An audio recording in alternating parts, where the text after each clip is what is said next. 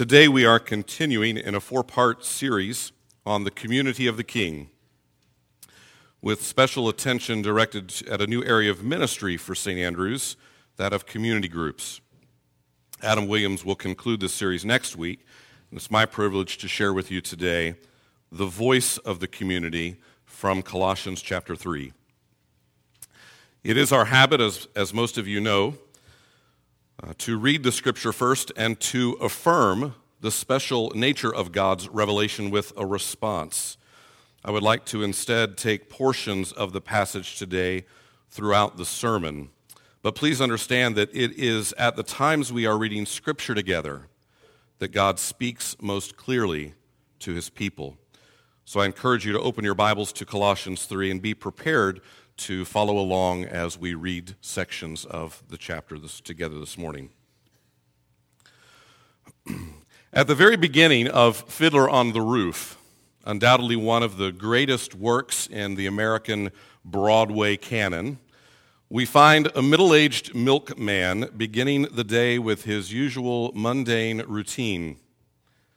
Tevye introduces himself and sets the tone for the story as he describes the small Russian Jewish community where he and his family are firmly entrenched. As he tells us about Anatevka, we find out that each person has a particular role to fill within the community. There are rules to follow and a societal order to life. And as long as everyone knows their place, things run very smoothly in this little village.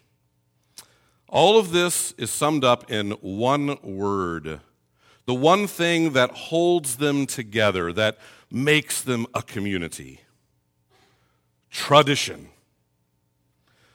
Looking into the camera, he then poses. You may ask, how did all of these traditions get started? Where did they come from? I have no idea, but they are traditions and we live by them. Those of you who know the story understand the irony of this opening song. For the rest of the play, the traditions which Tevye stakes his life on begin to erode away right beneath him until Anatevka itself is swept away in the fallout of the Bolshevik Revolution. Traditions are not bad in and of themselves. In fact, if we were to examine them, most organizations, businesses, families, clubs, schools, religions, and communities are held together and given continuity through the generations by a set of traditions.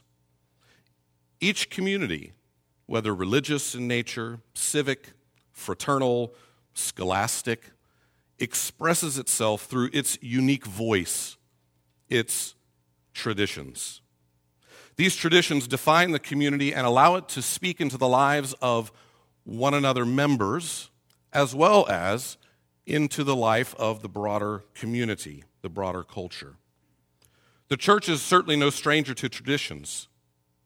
Individual churches and denominations speak through their own traditions. Some good, some bad, some negotiable, some not so negotiable. The established religious order of Jesus' day was steeped in tradition.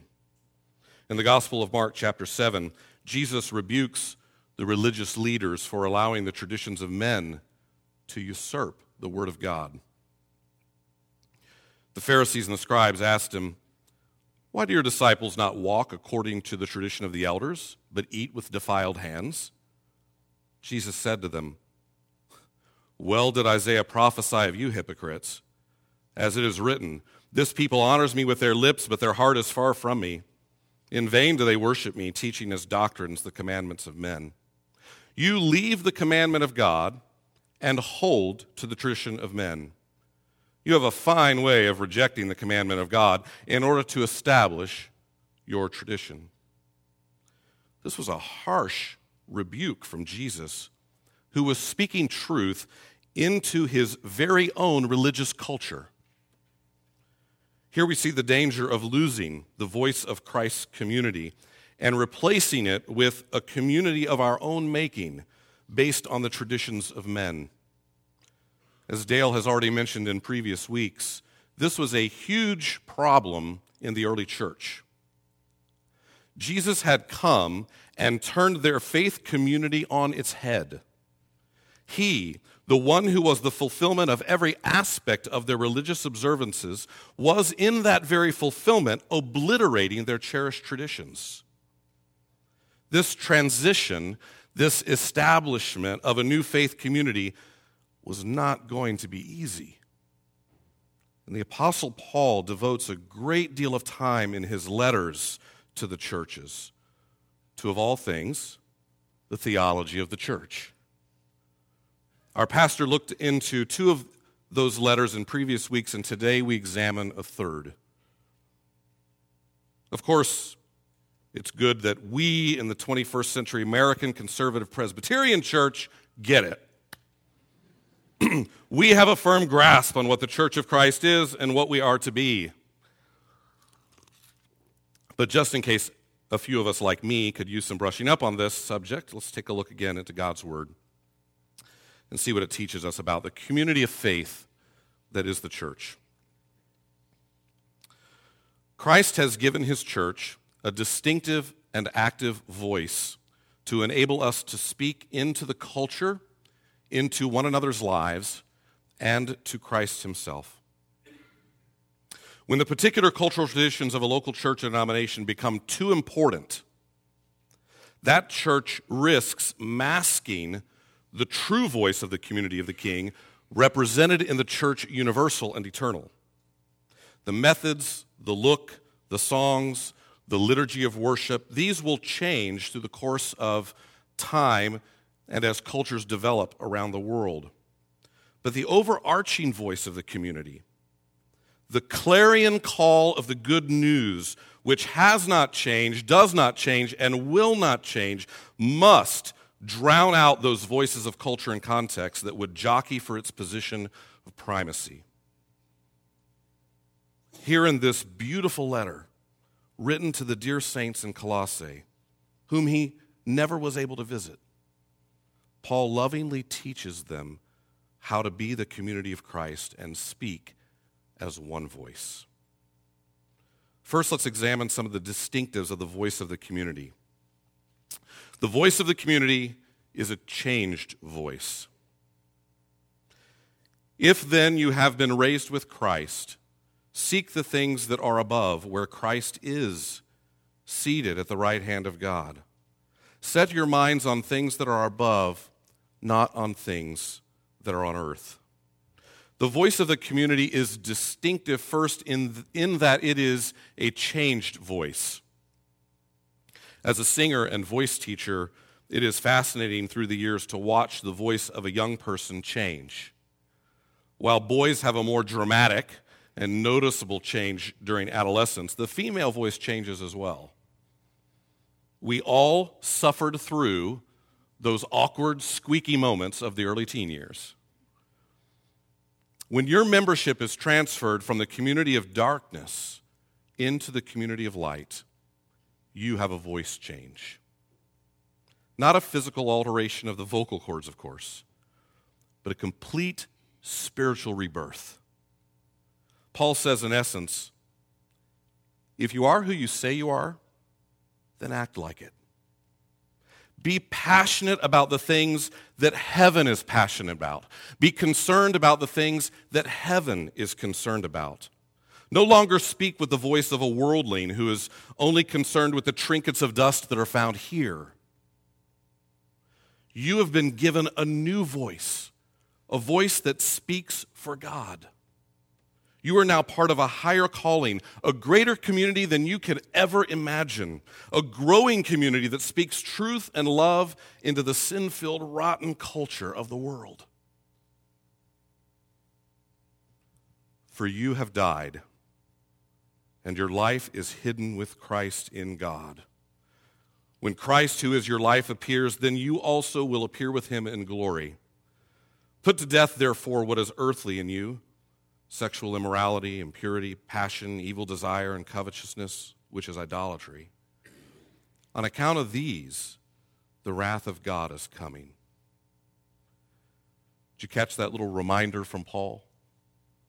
these attitudes and actions of sin that we're so easily lured back to are the very reason that world judgment is coming. Christian, it is for these trivial, silly allures that the wrath of God was hurled at the eternal, spotless Son on the cross. And it is because of these very things in the world that the wrath of God is yet to be pronounced upon the world and all of those outside of the community of the King. He continues, "In these you too once walked when you were living in them, but now you must put them all away. Anger, wrath, malice, slander, and obscene talk from your mouth. Do not lie to one another, seeing that you have put off the old self with its practices and have put on the new self, which is being renewed in knowledge after the image of its creator." Oh, Christian, God is performing a work of grace in your life through our knowledge of him gained in his word. Even during this very hour, as we sit at his feet in worship, you are being renewed into the very image of Christ. If you are who you say you are, speak then with the changed voice of the community of our King. This changed voice we see in the passage is also singular in nature. The voice of the community is one voice. In verse 3, we read a moment ago, "For you have died, and your life is hidden with Christ in God. When Christ, who is your life, appears, then you also will appear with him in glory." And later, "Here there is not Greek and Jew, circumcised and uncircumcised, barbarian, Scythian, slave free, but Christ is all and in all." This is a hard concept for us in particular to grasp. Culturally, we've been taught that America is a nation of rugged individualists. From the time we're small, we hear that it's all up to you. You can be anything you want to be in this free land of opportunities, but it's all up to you. This spirit of independence is the very bedrock of capitalism, is it not? However, if we are to set our mind on things above, if our affections are to be those things that moth and rust do not destroy, then we must retool our thinking a bit. In this passage, Paul says, we as individuals, did you catch it? Are dead.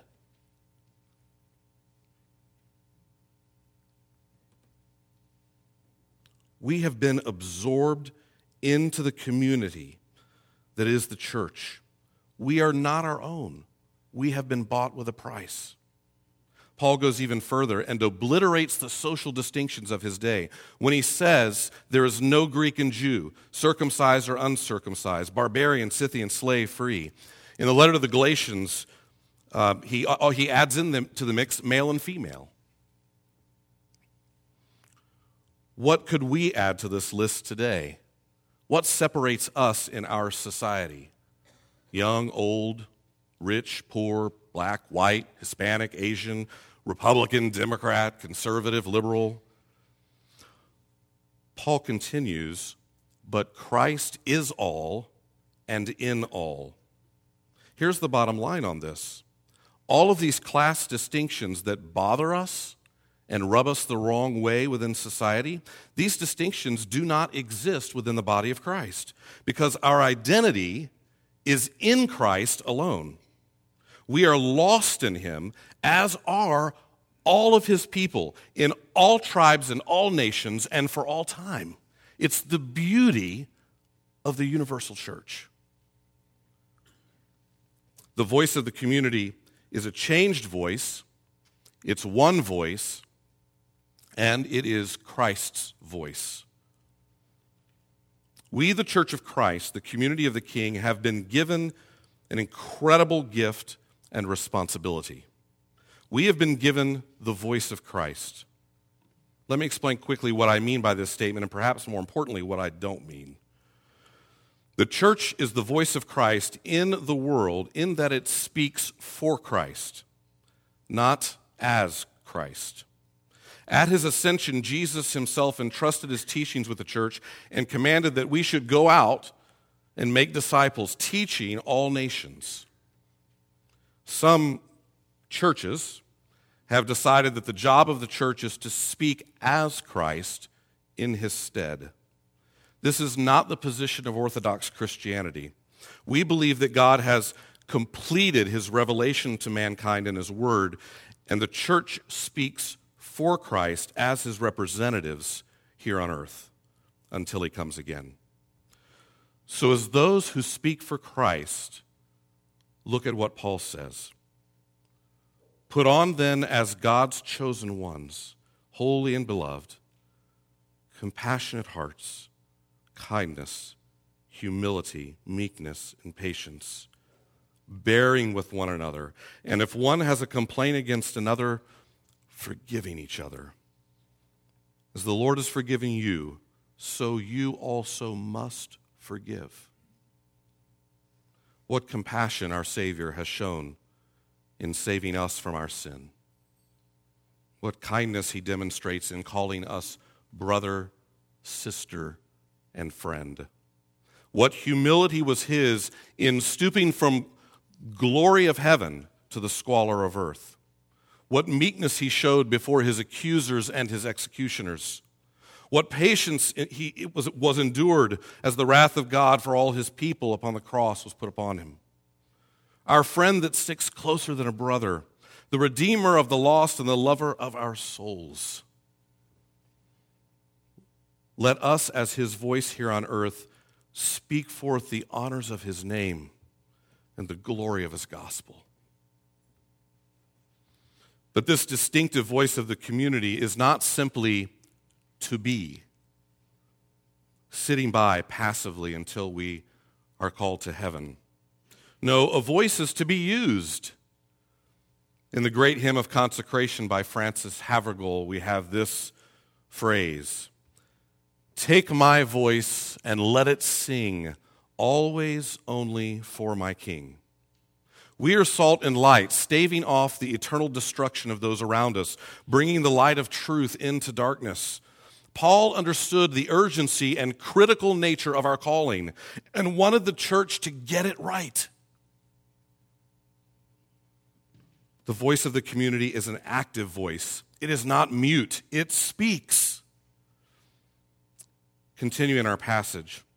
And above all these, put on love, which binds everything together in perfect harmony. And let the peace of Christ rule in your hearts, to which indeed you are called in one body. And be thankful. Let the word of Christ dwell in you richly. As the voice of Christ upon the earth, the community of the King is called to speak into the culture. What does the world want? When you put aside food, clothing, shelter, and the stuff, and you're out there talking to your family and your friends, your colleagues, fellow students, what are they really looking for? What are people hungry for? I think some of the basic human desires put in us by our Creator are addressed right here in this passage. In 1965, one of the most popular hits of the day, and I don't remember it firsthand, mind you, was a song with this refrain. What the world needs now is love, sweet love. It's the only thing that there's just too little of. What the world needs now is love, sweet love. No, not just for some, but for everyone. The 60s, as you know, were a time of great upheaval in American culture. It was a hard time. This song was onto something. Unfortunately, the popular culture didn't have the right solution, and frankly, it still doesn't. So who has the answer to the culture's question? In the Gospel of John, we have the conversation that Jesus had with his disciples the night before he was crucified. In chapter 13, we read this, "A new commandment I give to you, that you love one another. Just as I have loved you, you also are to love one another. By this, all people will know that you are my disciples, if you have love for one another. Who has the answer? The community of the King has the answer. You and I have the answer. More than that, we are the stewards to the answers of all the world's problems. As members of the community of the King, we are to speak love into the culture. Not some feel-good, groovy kind of love, but the love of Christ shown on the cross of suffering. Folks, if you're not aware of it, the world is in turmoil. It's a mess. In addition to the need for love, the cries for peace are everywhere. From wars and conflicts of nations to schoolyard bullies and political filibusters. From millennia-old fights between Arabs and Jews to last night's fight between mom and dad. The calls for peace are everywhere. In that same upper room, Jesus said, "Peace I leave with you. My peace I give to you. Not as the world gives do I give to you. Let not your hearts be troubled, neither let them be afraid." Jesus is the answer to the unrest and turmoil. The Bible says that He, Christ Himself, is our peace. Who has the answer to the world's cry for peace? We do. The community of the King. We speak peace into the culture. The community of the King speaks into the culture love, peace, and truth. Let the word of Christ dwell in you richly. In the letter to the Ephesians, Paul teaches many of the same things regarding the church that we find here in Colossians. In response to error that was affecting the church there, he challenges. Speaking the truth in love, we are to grow up in every way unto Him who is the head, into Christ, from whom the whole body, joined and held together by every joint with which it is equipped, when each part is working properly, makes the body grow so that it builds itself up in love. When the cry of our society goes out, even as Pilate declared to Jesus, "What is truth?" the community of the King answers by speaking truth in love into the culture. For we are the keepers of truth, folks. We hold the words of life. We are the stewards of the gospel, love, peace, and truth. Why are we hoarding it? May God enable and empower us with boldness to speak into the culture love, peace, and truth. In addition to speaking into the culture, the voice of the community speaks into one another, into the lives of one another. Let the word of Christ dwell in you richly, teaching and admonishing one another in all wisdom.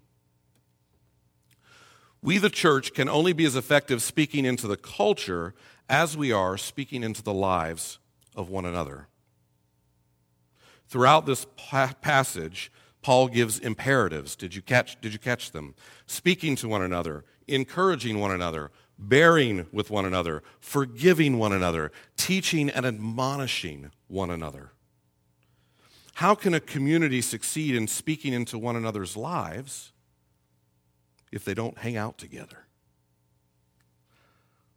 Are we really one body in Christ, or a fragmented group that gets together from time to time? Do we really believe that we will have success in changing the world for Christ if we're not investing in one another?